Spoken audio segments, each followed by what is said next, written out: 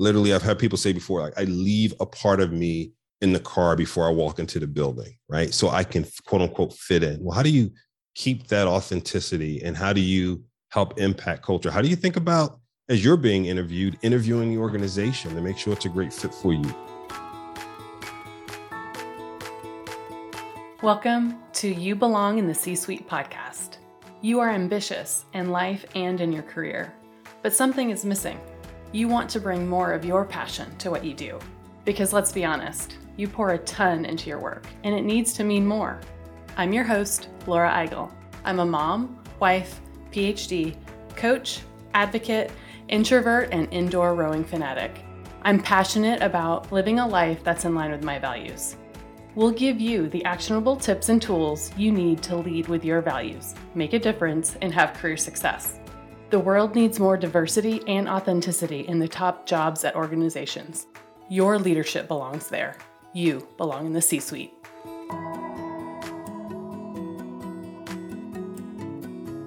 What gets you up in the morning? What drives your decisions? What do you stand for? No idea, not even sure where to start? I use my values to guide my life and career.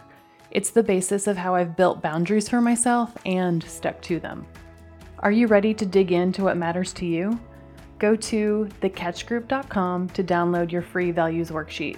That's thecatchgroup.com to download your free values worksheet to get to your core values and take action on what matters most.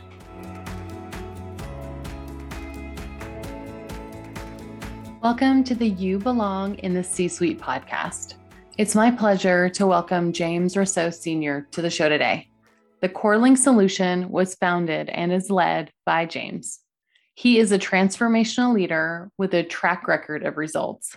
He held senior leadership roles at JPMorgan Chase of SVP HR Service Delivery and then served as SVP of Credit Cards.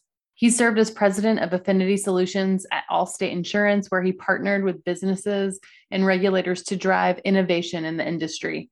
Lastly, he served as president, Business Solutions, and chief commercial officer at Legal Shield, where he drove double-digit growth, leading to a firm PE exit. We talked about his career story, his leadership philosophy, how we are both INTJs on the Myers-Briggs. We also talked about what leaders need to do most right now as they're managing through uncertainty in this never-ending pandemic. James gave so many actionable tips with his frameworks and robust examples from his executive, corporate career, C-suite career, and his board service. I'm excited to dig into the conversation. Let's get started.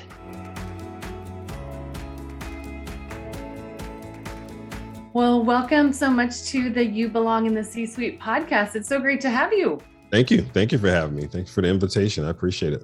Yeah, well, I'm so excited to get to know you even more. But before we do that, can you tell us a little bit more about your story? Sure. So let's see. I started born and raised in North Philadelphia. Was one of those kids who was not highly confident, introverted, naturally, wore thick glasses, was picked on in school, thought I'd play football and didn't, and just had a rough time earlier in my youth. My mother and father got divorced, and everything just took off from there. And I think, when I lost my father, he actually died when I was about 19. I think it kind of sent me in this swirl of trying to figure out other ways to validate myself. When I went to go to college, so funny, I got to Temple University. I said, I'm going to finally do this communications major. It did not work out because my financial aid fell through. But I just plunged into work. And first job was a hardware store around the corner from me at 14. God taught me, Joe Jankowski, just how to do everything from making keys to installing security systems. And then after high school, I went to do other jobs. And the job that probably changed me the most was this job at a company called Today's Man, where they owned 20 stores. Initially with security. I got spotted by someone who became a mentor, and I moved into the financial area doing accounts payable, receivables, payroll. And I just grew up in HR after that. I went to a bank in Delaware called Wilmington Savings Fund Society to run payroll and HR systems. I was a techie guy. I went to school at night for programming, decided not to be a programmer afterwards. But and then I got to Chase after I did some consulting. I did 2 years of ERP consulting with an outfit out in New York. And then when I got to Chase, they were going through a major transformation from like a old system to a new ERP platform, PeopleSoft. And I helped lead that and manage a team of 60 people and was getting my chops in leadership and just grew up there from vice president to senior vice president. Wound up going back to school at night, finishing my bachelor's, and then got addicted, I think, and went back again later to my master's.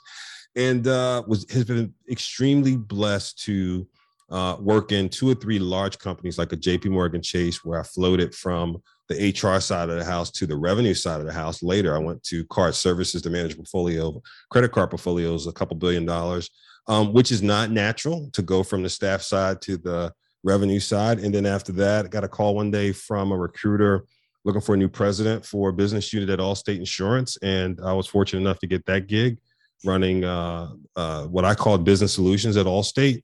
And then 3 years later, got the itch again when a private equity company who owned Legal Shield wanted to have a president who would kind of unify these disparate business units and pull them together. So I have been tremendously fortunate while chasing validation and such to find ways to not only uncover opportunities, but then also identify that bad behavior, if you will, that led to some success and figure out how to manage that as well. And I think over time, I don't know about you, if you've done any of this, Laura, I used to test like an INTJ extreme I on Myers-Briggs. I am an INTJ. Are you? Yes. Get out of here. Yes. Are you serious? Sure. Yeah. And then over time, over like 7 years, it moved from like an I7 to an I3 to an E1 to an E3 or 5, right? And I think that's the gigs. I mean, at one point at JP Morgan Chase, I had a team of 400 folks across 7, 8 locations, and you get used to getting on the road and talking to people. But still, at the end of the day, I think it probably exhausted me. But I learned a lot, and I think that also is probably how I learned, flexibility, fungibility, and things such as that. Yeah, so that's a long answer. Sorry. I love the long answer. Yeah, I am an INTJ as well. And you said something. Yeah, it is so funny. You said something. You can do the other stuff, but it is exhausting sometimes, right? Yeah. I think the outfit I worked with for a while called Think Human says it really well that you can flex your style. So we all have a natural style, and you can flex it. And I think that's one thing we should be aware of when we're doing a test. It depends on how we contextualize the answers in the test, but that doesn't mean you've changed your natural state, right? You're doing things to be all things to people. One of my leadership philosophies are the 4 C's. You have to be a coach, a counselor, a cheerleader, and a confidant all in one day, every day, because you're managing different people. You have to be a coach and coach them. You have to be a cheerleader and clap them out in the field. You have to be a counselor and just sit and listen sometimes, right? And you have to be a confidant, someone they can trust. And if you're leading people, that's every day. And if you miss one of them, you miss the opportunity to really propel someone forward in their potential. I love that. That is so good. That is so good. 4 C's. So good. I try to do everything in some form of framework because I have horrible memory. So I have to put it in something I'll remember. No, that's a great device to stay intentional, right? Yes, absolutely. Intentionality is everything. I'm glad you said that. Yeah. Yeah. I think there's a lot of frameworks out there, but like at the end of the day, it helps you to remind yourself on the key behaviors to be present, right? And to be that leader that you need to be. So tell me, leading those huge jobs, those big teams, how do you get to where you are now? And can you tell me a little bit more about what you're doing now?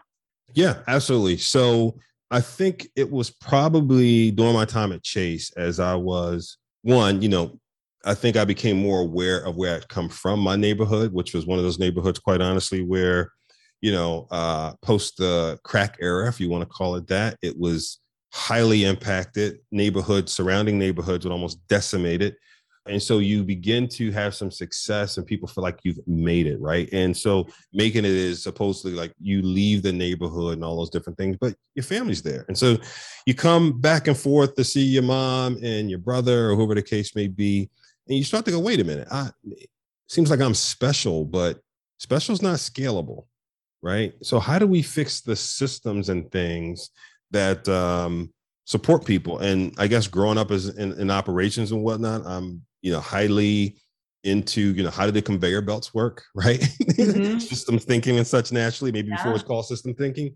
And I just got really intentional, to use your word, around helping others. And I couldn't say no to being a mentor. And JP Morgan Chase in Delaware, and if I'm honest, out of, let's call it 3,000 people in Delaware, there were probably 4 or 5 Black senior vice presidents. So you just get a multitude of people coming to you. And I couldn't say no. And I told my sister, make time. I've got to eat breakfast. I got to eat lunch to make it happen. And as I'm mentoring mentees, themes start to come to mind in terms of what they're experiencing. And I'm starting to take notes on those themes so I can be consistent in my advice. That's how my book came to be, quite frankly. It was just a big Word document of notes. And I said, let me do more to try to help more people. So that included everything from sponsoring ERGs and being a part of the Corporate Diversity Council. When I moved to Allstate as a president of a business unit, because my mindset then was, let me get to the C-suite and I can really help people internally, right? Because I can move from coaching and counseling and mentoring to help with the policy development and impact, right? So as I'm thinking about, again, trying to make internal change, and I'm doing this at Allstate, I'm finishing the book, if it hits me that, this is great, I think I can do more if I'm external. And I started thinking about, how do I plan that? And we had been planning for a while, my wife and I. We had worked on living below our means, thinking about different things. And so when I got to Legal Shield, which was a private equity company, I just kept thinking towards that. And when we made a change in ownership, I decided to leave at that time. It was just the perfect time to exit and really pour more of my efforts, almost all of my efforts, into our nonprofit. We birthed a nonprofit back in early 2000s, which was called CoreLink Ministries.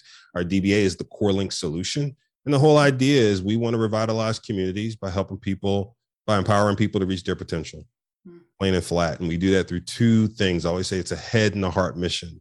The head side is career and leadership development. We help people find their passion and figure out how to live it out through a 6-step process. And then on the heart side, we run a brand called Holy Culture, which is a Christian rap and faith media-based organizations. And the 2 intertwine quite nicely, right? Because then you're providing a whole system, if you will, to a person. So that's what I do now. I love that so much. And what do you love most about being in on that side, external now? Yeah. What are you spending your time mostly on, and what's lighting you up most? Yeah. So what I find exciting about it is helping. I think it's like anything else. It's helpful to tell people something from a laboratory and a theoretical basis. It's more helpful when you've done it. Right. Yeah. And so I love spending time with, like, I just hired a new person on my team, 25 years old, right, and figuring out things for the first time. And it's great to be able to pour into someone like that and help them get along. 2, I think it's helpful to have conversations with people about not divorcing what's most important to them before they walk through the turnstile of any organization, right? Literally, I've had people say before, like, I leave a part of me in the car before I walk into the building, right? So I can, quote unquote, fit in. Well, how do you keep that authenticity, and how do you help impact culture? How do you think about, as you're being interviewing the organization to make sure it's a great fit for you, right? How do you do those things? I love that. Thirdly, I love creating a platform that helps expand the voice and helps us think about things like being more civil, things about disagreement and kindness, things about, where you merge again, faith, music, arts, vocation, together. And so as an example, we're expanding our digital radio to a Sirius XM channel in April, right? So it'll be great we'll run a full channel 24/7. We'll have a number of programs, and that allows us to be on a platform with 50 million subscribers and really talk about everything from career to faith and everything in between. Congratulations. That's amazing. Thank you. Yeah.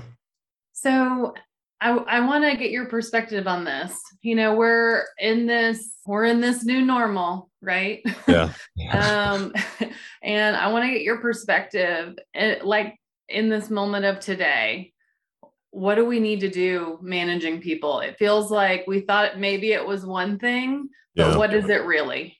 Yeah.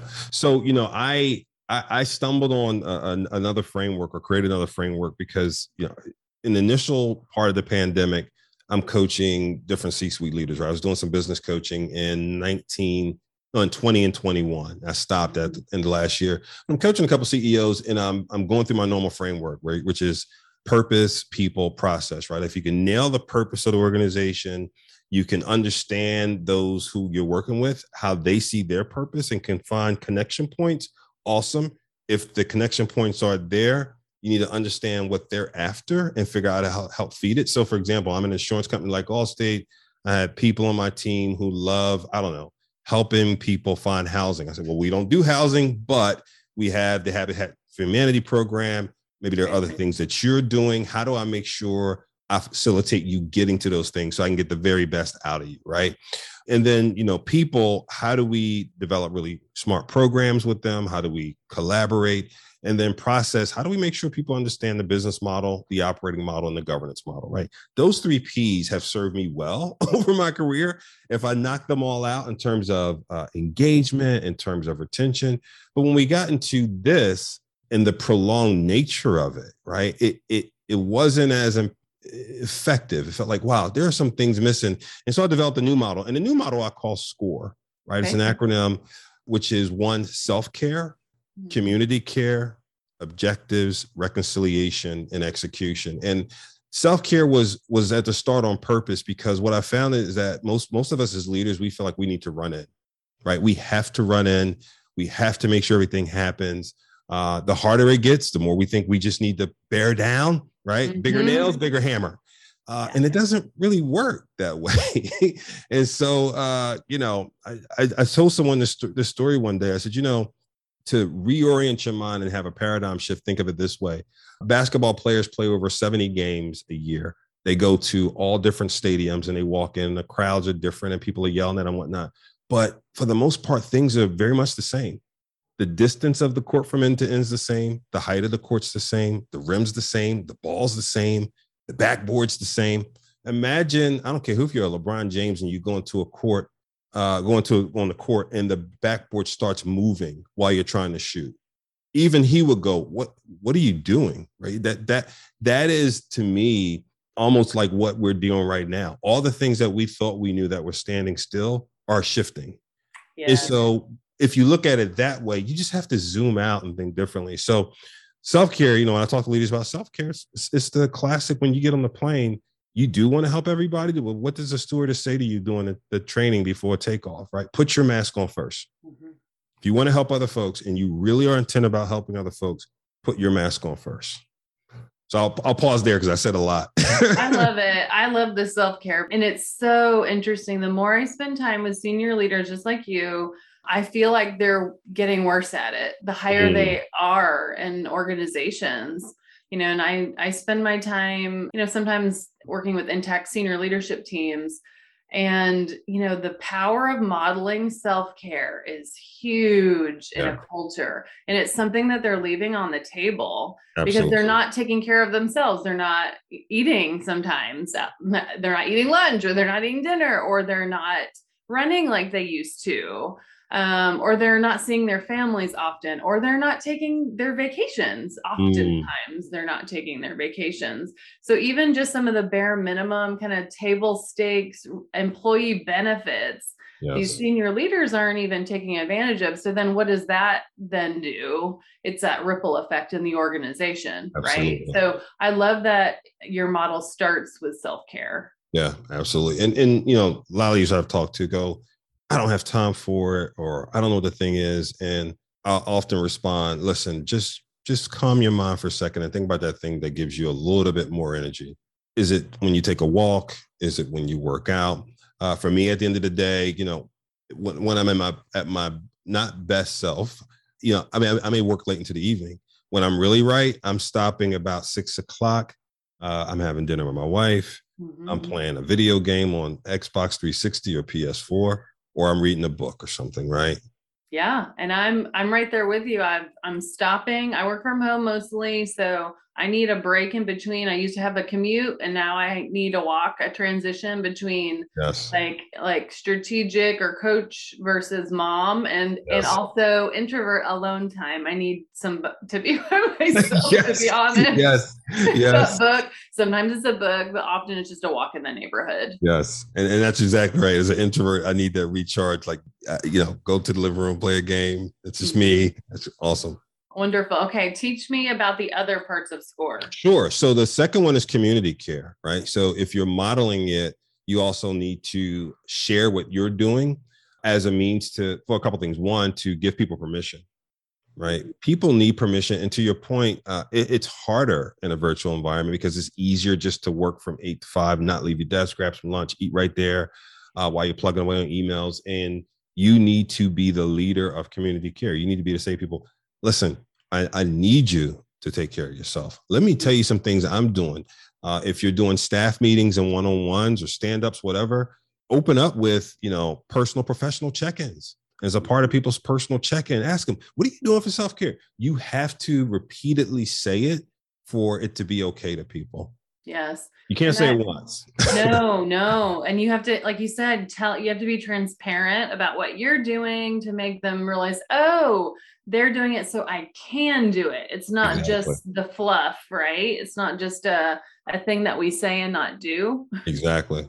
Yeah. And so if you can get through those two, and those two are the hardest, then the next is objectives. Okay. And objectives is really around always the who, the what, the where, the why, the how.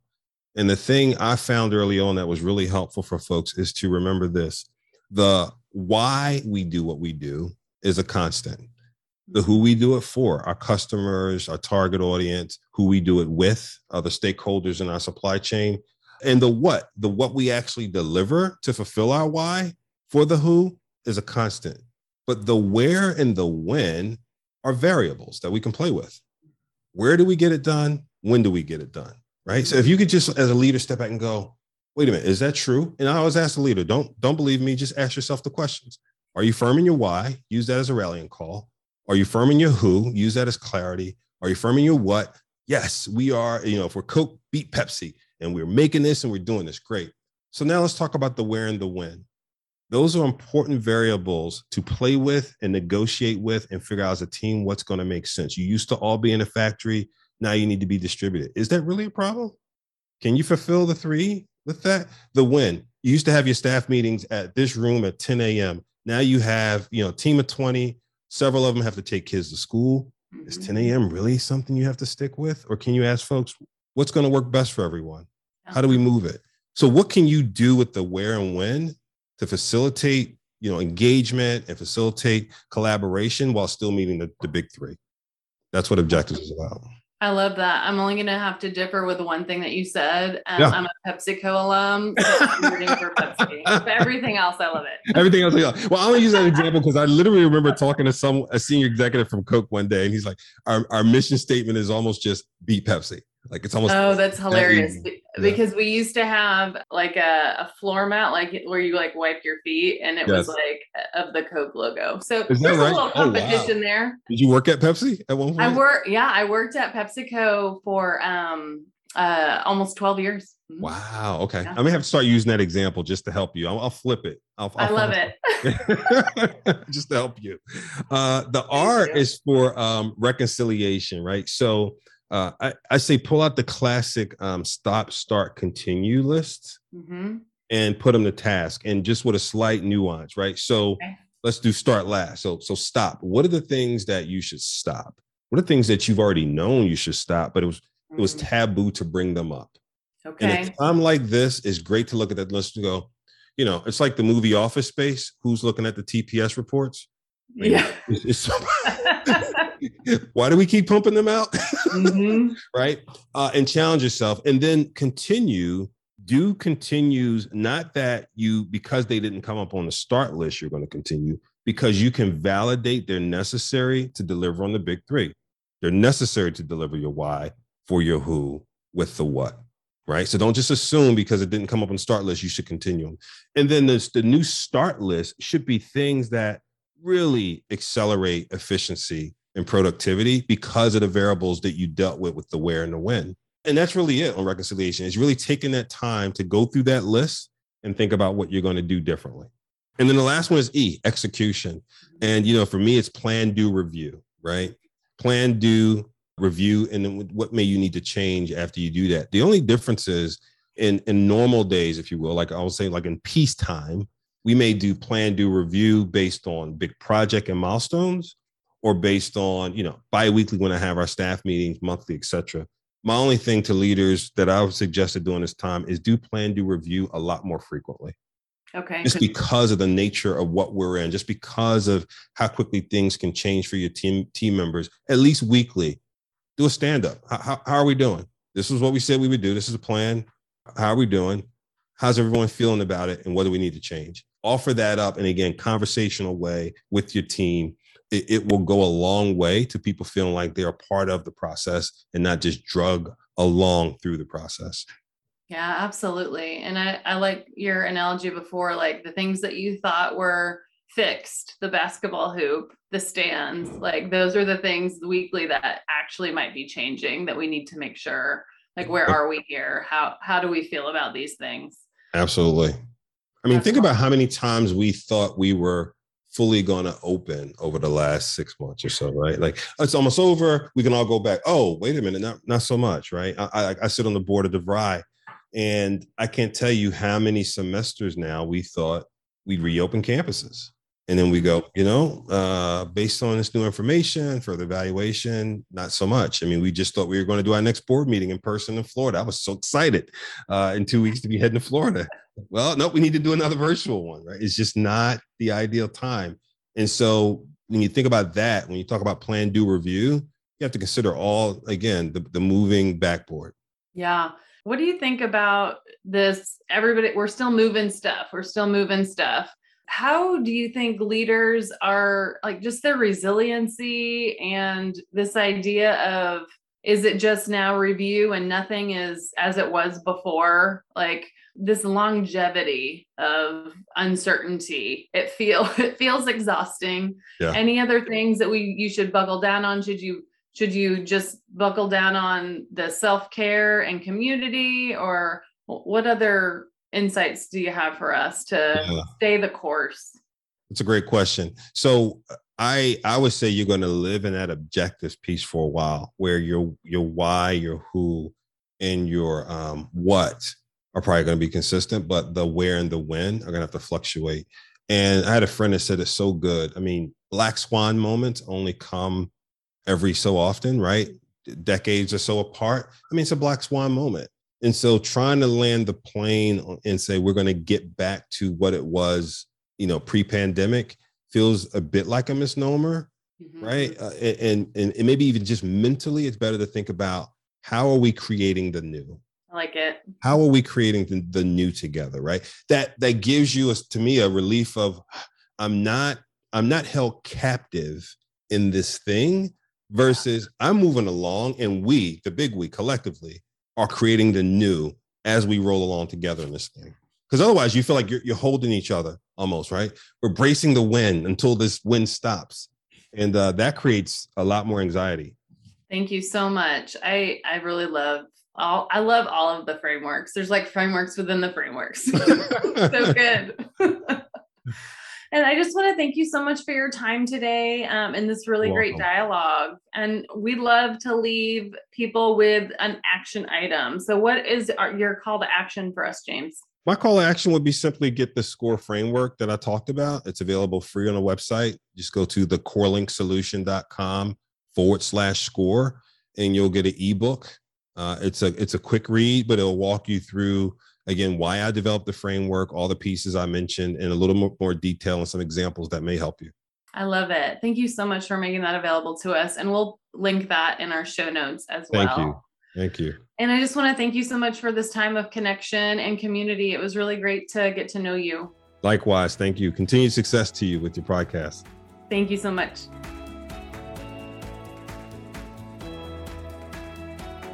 I want to thank you so much for listening to the You Belong in the C-Suite podcast. If you are enjoying this content, please remember to rate and review on Apple Podcasts. By leaving a review, you are helping others find this content. We will be featuring 5-star reviews on air in upcoming episodes. Editing and support for the podcast is done by S&E Podcast Management.